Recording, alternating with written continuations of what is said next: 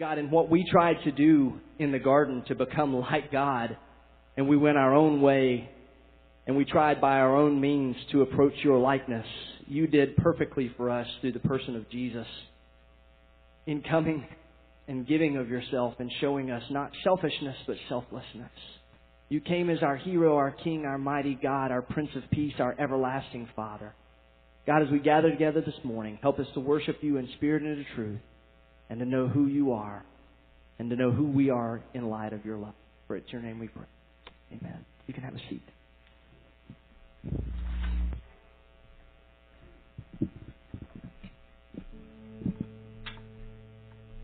All right.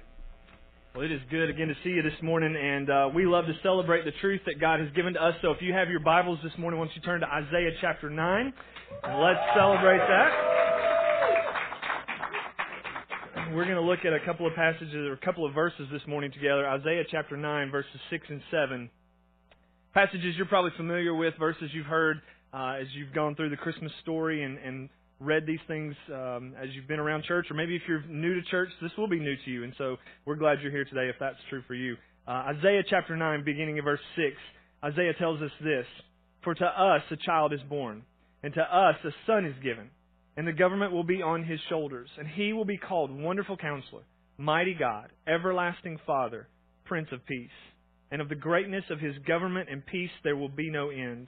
He will reign on David's throne, and he will establish his kingdom and uphold it with justice and righteousness from that time on and forever. The zeal of the Lord Almighty will accomplish this." And so last week we began a teaching series called He Shall Be Called, and we're just looking at these names of Jesus that Isaiah the prophet gave to him as he was thinking forward and praying forward about what God had revealed to him about who the Messiah would be, the Savior for Israel, who he would be. And he found by God's grace and through God's wisdom that he would be this child who would be born to us. And so Isaiah prophesied and said, a child is coming, and he'll be called Wonderful Counselor, the Mighty God, the Everlasting Father, and the Prince of Peace.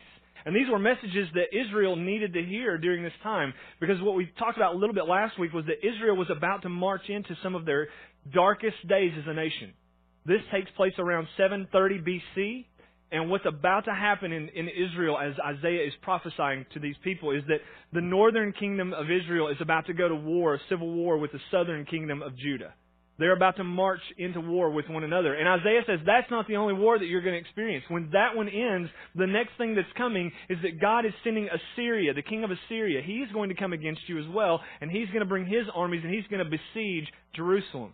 In 722 BC, that takes place, and the temple is destroyed, and the Israelites are scattered and dispersed throughout the world.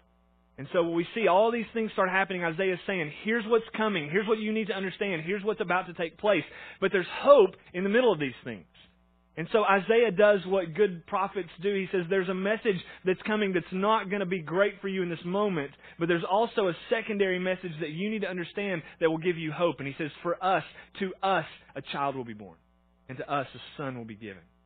And his name will be called the Wonderful Counselor, the Mighty God, the Everlasting Father, the Prince of Peace. And so last week, we talked a little bit about what happened when the unimaginable and the crazy things start taking place in our life and in our world, just like Israel experienced.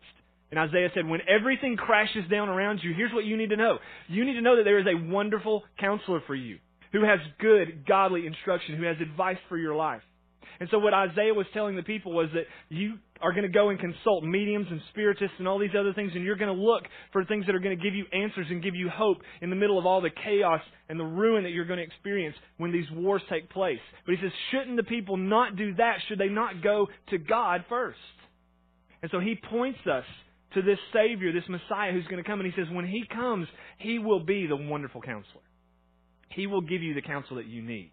And so we talked a little bit last week about what it means for Jesus to be the Wonderful Counselor. Today, we're going to look at the second description of the Messiah that Isaiah gives. He says that Jesus is our mighty God. And so if you're taking notes this morning, you might just want to write down a few things or fill in the blanks here on a couple of things. When Isaiah says that Jesus is our mighty God, in Hebrew, the word for mighty God is El Gabor. Not Jaja Gabor, all right? El Gabor. And so, sorry, that one didn't land, did it? All right.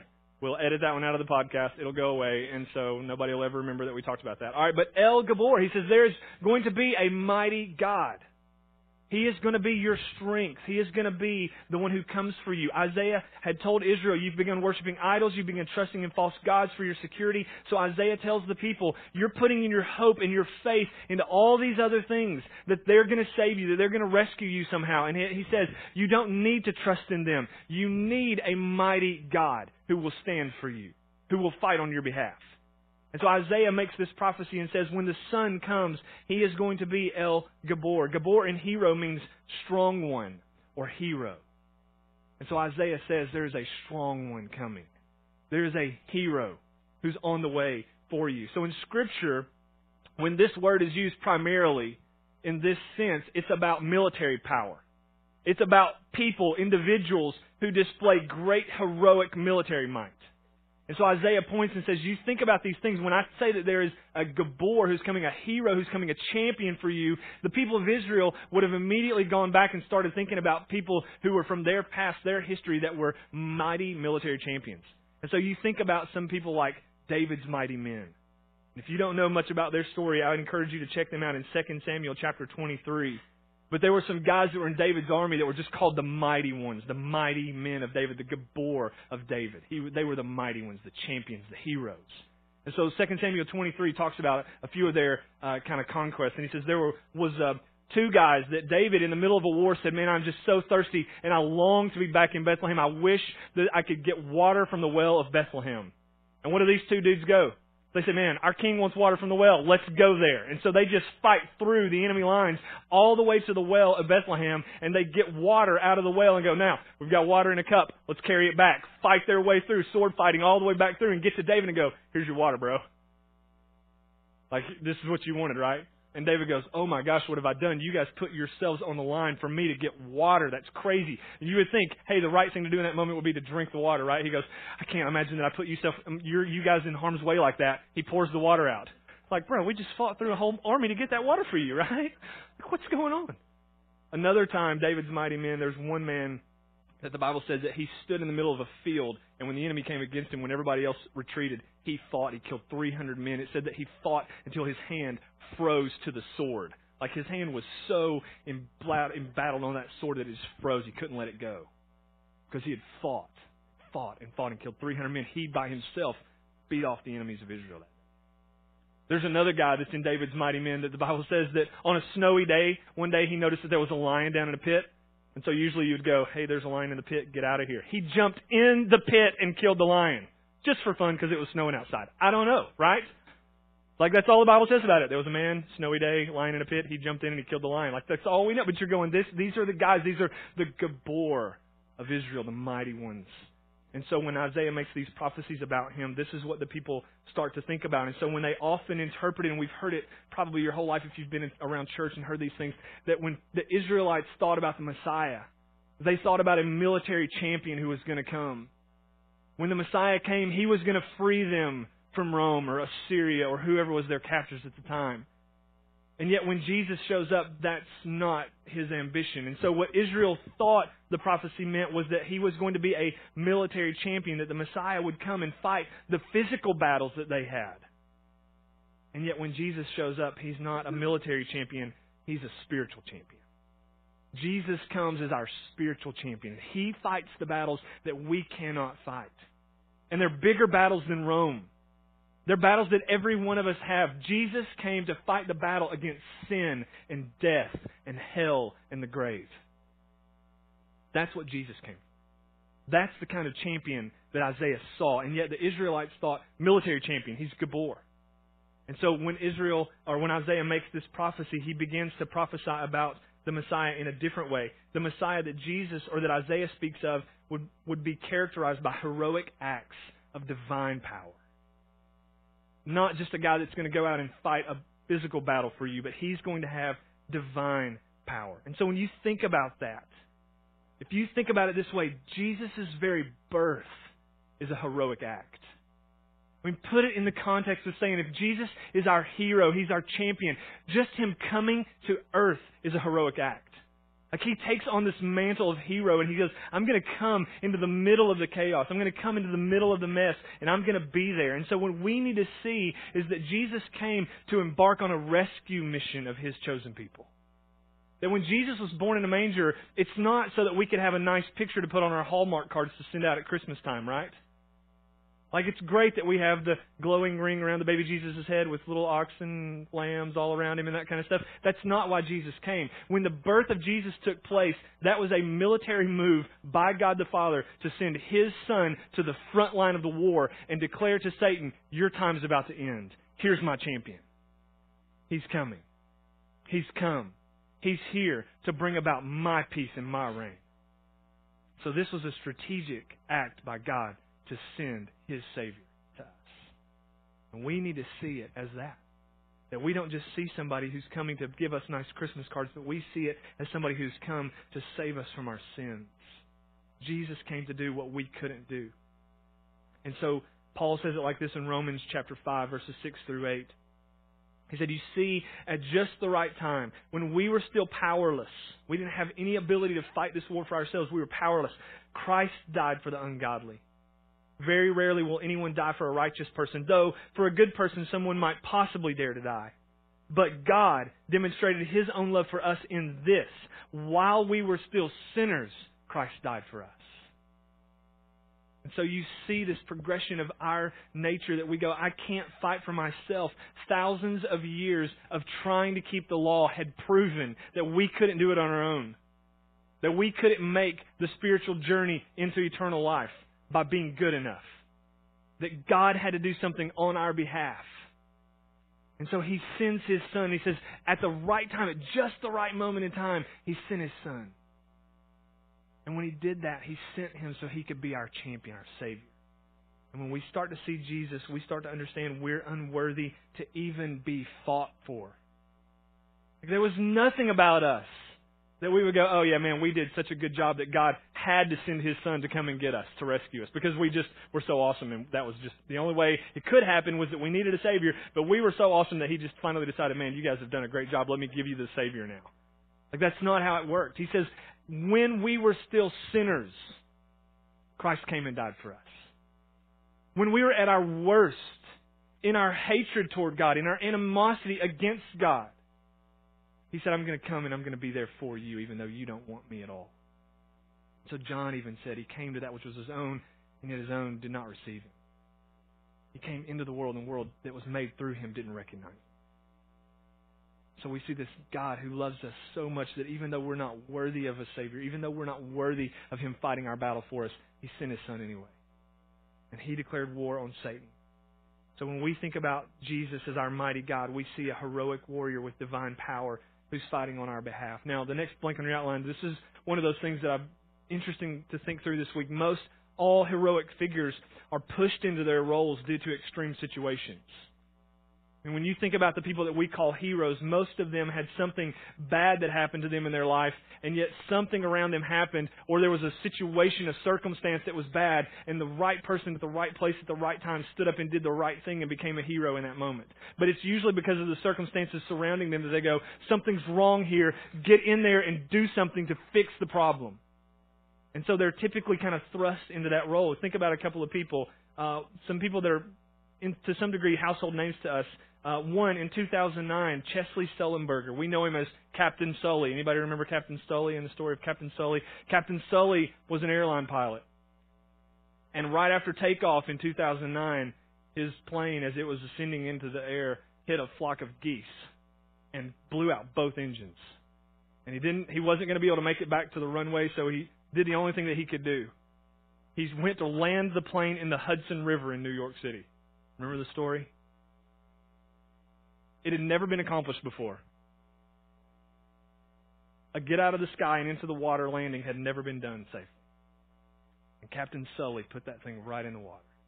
There were 154 souls on board that plane, and all of them were saved because of the heroic act of Captain Sully.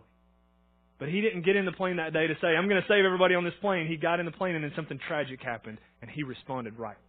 The right person at the right place in the right time did the right thing, and he saved everybody on board. And he became a hero, became a national story. And still to this day, he's one of the most highly sought-after speakers in our country. There's other people that we can think of. Maybe you're a sports person and you go, okay, sports heroes, and so who's your sports hero? And I don't know who yours is. This person's not necessarily mine, but his story's incredible. And so you think about somebody like Tom Brady. 6th round pick out of the University of Michigan. Don't boo. It's fine. All right, whatever. I know we're in Peyton Manning country here. That's fine. But you've got this guy who goes, all right, he's a 6th round pick. Listen, 6th round picks in the NFL don't get to play quarterback. They just don't. They get to be the 3rd or 4th string guy on the team. And he was. He started out that way. But he worked his way up in his 2nd season to the 3rd string quarterback, and his 3rd season to the 2nd string. He was the backup. And then in that 3rd season when Drew Bledsoe got hurt in the week 2 or 3, and Brady got inserted into the starting lineup. And what happened? He just won, and he became a Super Bowl champion. Took the Patriots all the way to the Super Bowl his first year as a starter. He became a household name. He became a hero. He was the man, right? He has now become one of the greatest quarterbacks in NFL history. Why? Because he got a chance. Because something bad happened. Their quarterback got hurt. And he had no choice but to get thrown into the starting lineup. And so he went in and he's become one of the best quarterbacks in NFL history. But we would never have known that if the right situation had presented itself and he hadn't got thrust into that scenario. Then you think about somebody like a young boy who was walking in an alley with his parents one night, and they were tragically killed right in front of him. And because of that event, something happened that stirred up in him the need to fight crime in his city and to make a difference.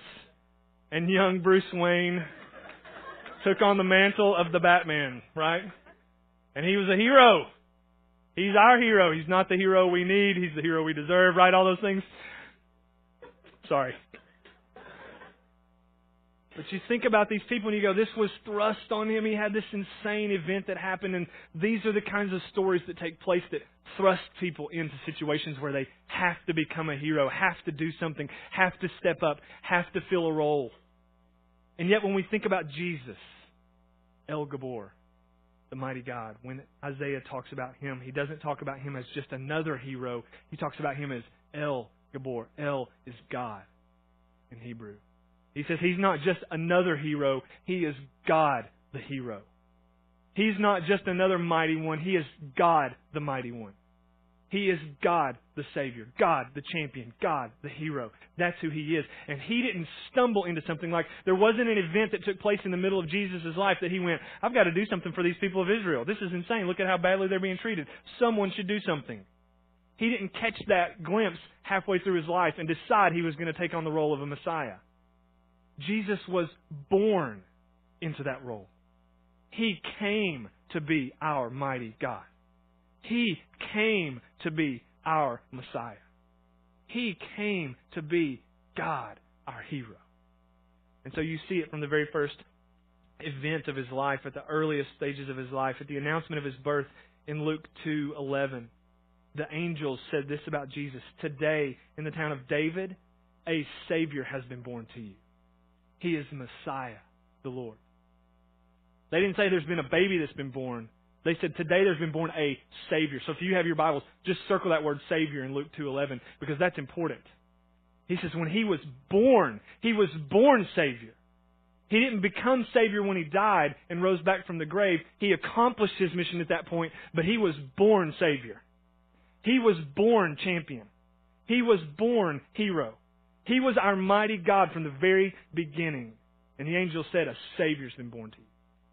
Later in Jesus' life, about a month into Jesus' life, in Luke chapter 2, if you want to flip over there and look at this, Luke chapter 2, in verses 22 through 35, Jesus is presented at the temple after His birth. He's about a month and a half old.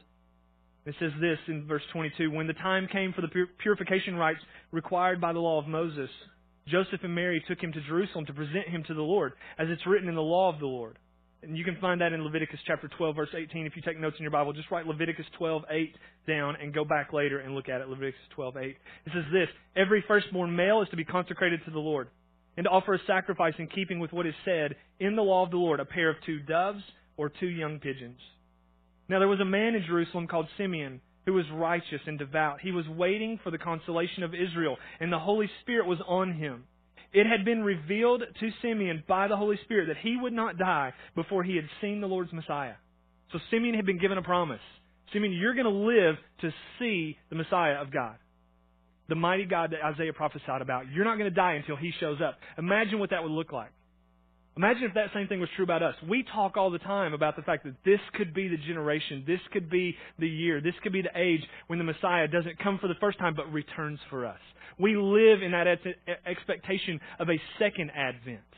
The first advent when Jesus came, the second advent that He is once again coming again to get us and take us home. So we live in that hope, but we have no promise that that's going to happen in our lifetime.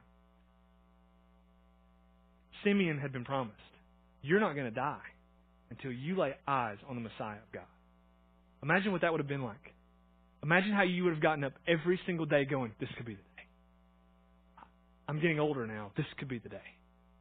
I could see the Messiah today and then my life could be done. I could die in peace. God will send His Messiah. This could be the day. Every day, Simeon lived that way. And then listen to what he says. Verse 27, moved by the Spirit, Simeon went into the temple courts.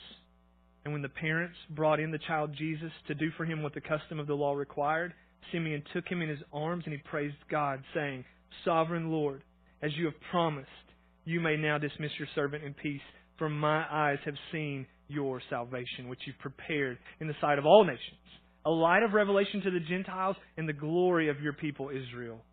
And the child's father and mother marveled at what is said about him. Then Simeon blessed them and said to Mary, his mother, this child is destined to cause the falling and the rising of many in Israel and to be a sign that will be spoken against, so that the thoughts of many hearts will be revealed, and a sword will pierce your own soul too. And so Simeon, with a month-old child, he sees this child, he's revealed to him, that's the Messiah. And he starts to talk about him. He says, this one will be a light to the Gentiles. He'll be the salvation of Israel. This one. He knew it at His birth. Because Jesus didn't stumble into His heroic role. He came for that very purpose. Jesus came here in this world to be the Savior of all mankind. He is the mighty God. That's why He came. And so when we start to see these things, we start to recognize that Jesus has a role, that He is more powerful than we could ever imagine. In fact, when we think about salvation, our salvation depends on Jesus being the mighty God. Your salvation depends on Jesus being able to do what you can't do for yourself. You cannot save yourself. You can't do enough good. You can't be good enough. You can't make enough great things happen. You can't earn your way into heaven. There's not enough Girl Scout cookies you can sell. There's not enough old people you can walk across the street. There's not enough grocery bags you can carry in the parking lot at Food City. You cannot do enough good things. You can't give away enough money. You can't support enough charities. There's nothing that you can do of your own that will get you into heaven. You need a champion. You need a hero. And Jesus came to be that hero. And so when we think about that, we start to see that there's a story in Scripture that talks about our salvation is dependent on one who is mighty enough to save us. But a story is told in Luke chapter 11, and so I want you to see that with me if you have the chance to flip over in your Bible. Luke chapter 11, starting verse 14. Jesus has been healing people, and it says this in Luke 11:14. Jesus was driving out a demon that was mute, and when the demon left, the man who had been mute spoke. And then the crowd was amazed. But some of them said, by Beelzebul, the prince of demons, Jesus is driving out demons. Others tested Him by asking for a sign from heaven, but Jesus knew their thoughts and said to them, any kingdom that's divided against itself will be ruined, and a house that's divided against itself will fall. If Satan is divided against himself, how can his kingdom stand? So I say this, because you claim that I drive out demons by Beelzebul. Now, if I drive out demons by Beelzebul, by who do your followers drive them out? So then, they'll be your judges. But if I drive out demons by the finger of God, I just love that. Just by the finger of God. Like God doesn't even have to get up and break a sweat. He's just like, I'm just going to move these demons out of here. Like swiping your iPad. Gone, demon. Like gone, right? So because by the finger of God I do this, then if that's the truth, the kingdom of God has come upon you. And in verse 21 he says, when a strong man who's fully armed guards his own house, his possessions are safe. But when someone stronger attacks and overpowers him, he takes away the armor in which the man trusted, and he divides up his plunder. And so Jesus is accused of driving out demons as a demonic power himself, and yet he says, here's the truth. All men are born into Satan's kingdom. We have a nature that means we're born into sin. We're born separated from God at the very beginning. And because we're separated from God, Satan has power over us. He has control over us. We're in his house. And he's a strong man with armor on that is guarding his house so that nobody gets out alive. He goes, you were born into that. And Satan's trying to keep you there. But the only way you get out of the strong man's house who's trying to keep you locked up and keep you suppressed and keep you away from God is if a stronger man comes. And Jesus, in essence, says, I'm the stronger man. You see me casting out demons, it's not because I'm part of the kingdom of demons. It's because I'm more powerful than demons. It's because I can step up to the plate and tell Satan to get out of my way. And by the finger of God, I move him because I'm the stronger man. And so we see this champion, mighty God, who comes to us and says, I'm fighting on your behalf. I'm here. And I can bring you out of Satan's kingdom and I can bring you into my kingdom. I will take you out of a kingdom of darkness and bring you into a kingdom of light. I will take you out of death, spiritual death, separated from God, and I will bring you to spiritual life, united with God, your Creator, so that you can have hope for your future. He says, I'm the strong one. I'm the mighty God.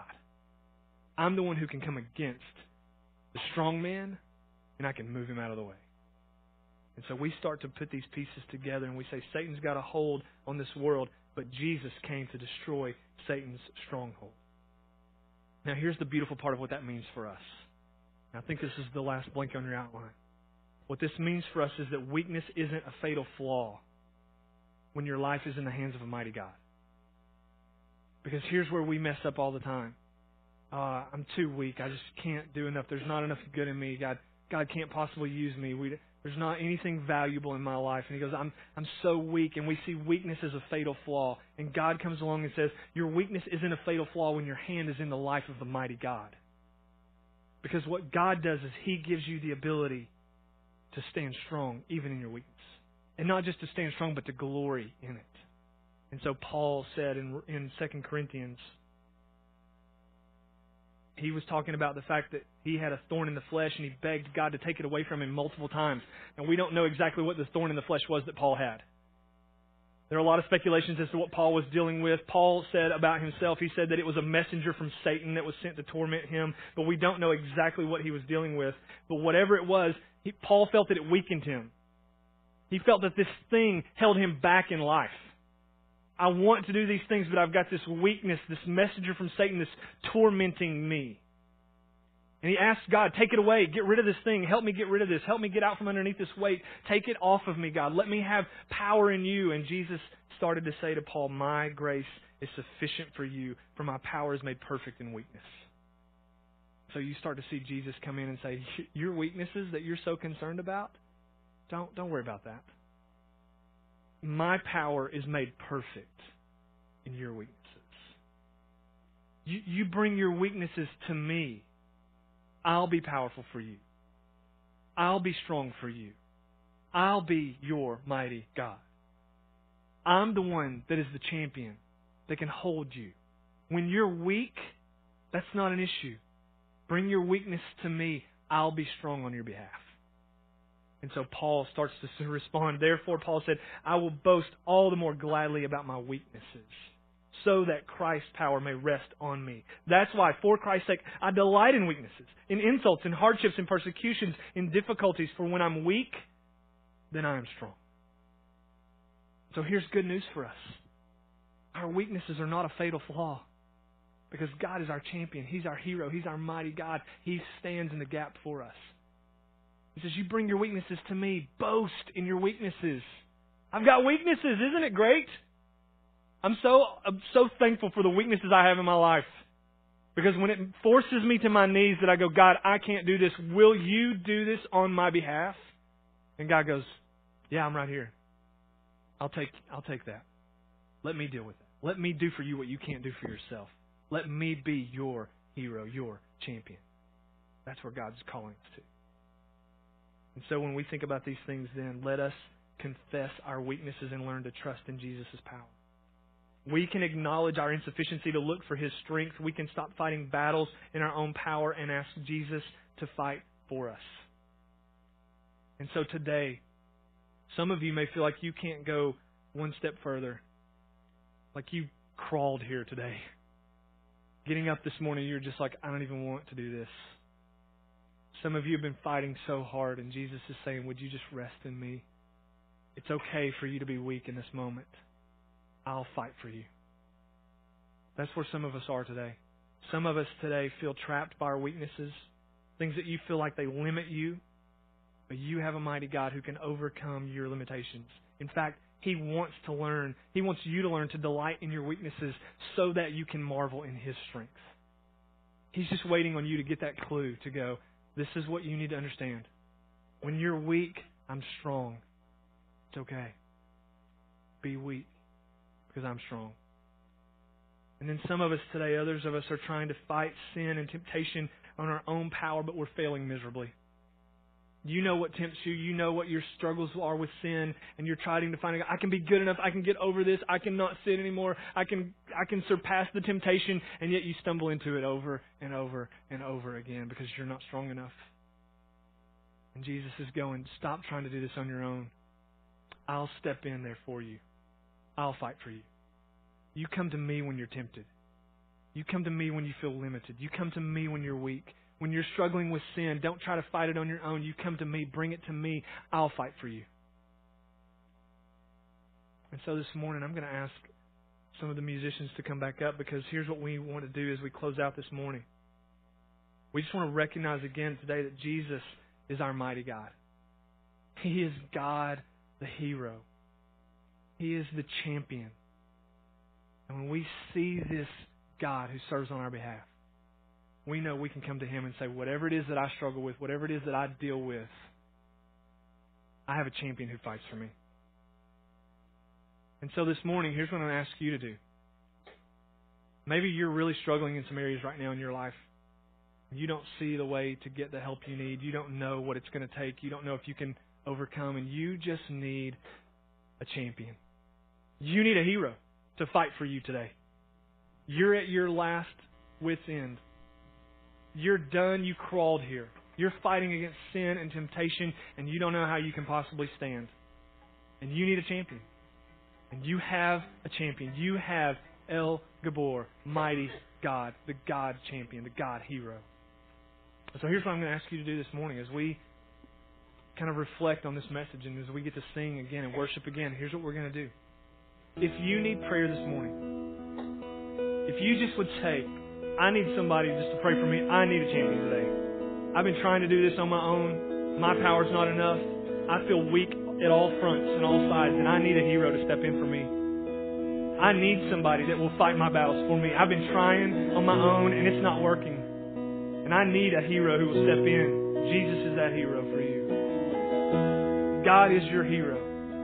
Jesus came to deliver you from sin and from temptation and from death. He's your hero. Maybe some of you this morning would say, I still feel like I'm trapped in the house of the strong man. My life is completely, totally hidden in darkness. I am outside of a relationship with Jesus Christ, and I need a hero. I need Jesus to be my hero today. Whatever it is that you would say, I just need God's power in my life. I'm going to ask you if you would, just to raise your hand and say, I just need somebody to pray. I need a hero. Just raise your hand if you need somebody to pray around you. And here's what we're going to do, church. I want you to look around. Because as you see hands go up, I want you to move to some people and just say, I'm praying for you. Hey, listen, you don't have to tell us what you're struggling with. You don't have to tell us your issues. You don't have to say anything to us. God knows your need. He knows where you're struggling. He knows what you need Him to be a champion for in your life. We just want to come around you and just pray that God would, through your weaknesses, be strong. So if you would, just take a second, just raise your hand and say, I need somebody to pray for me this morning. And then as people raise their hands, church, would you just kind of move around some people and just move toward them? You can do that now. Just go to people with their hands up. Just say, I'm just going to pray for you. I'm going to pray that God will be your mighty God in this moment. Some people back here in the back of the room, if you can move back there to pray for them. Just say, I need a hero. I need a champion. And I want somebody to be praying for me. We're just going to take a minute to pray. We're going to ask God to be the hero that you can't be for yourself. And if you are one of those people that say, I feel like I'm stuck in that dark, lonely place where I'm in Satan's control and I need out of that. I want salvation through Jesus. Here's what I'm going to ask you to do.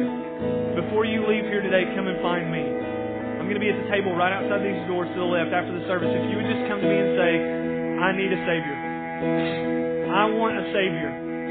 I need Jesus in my life. Just come and find me. I want to talk to you after the service is over. And just share with you about the peace and the hope and the joy that Jesus brings to your life. So let's just pray. Pray for those who need it.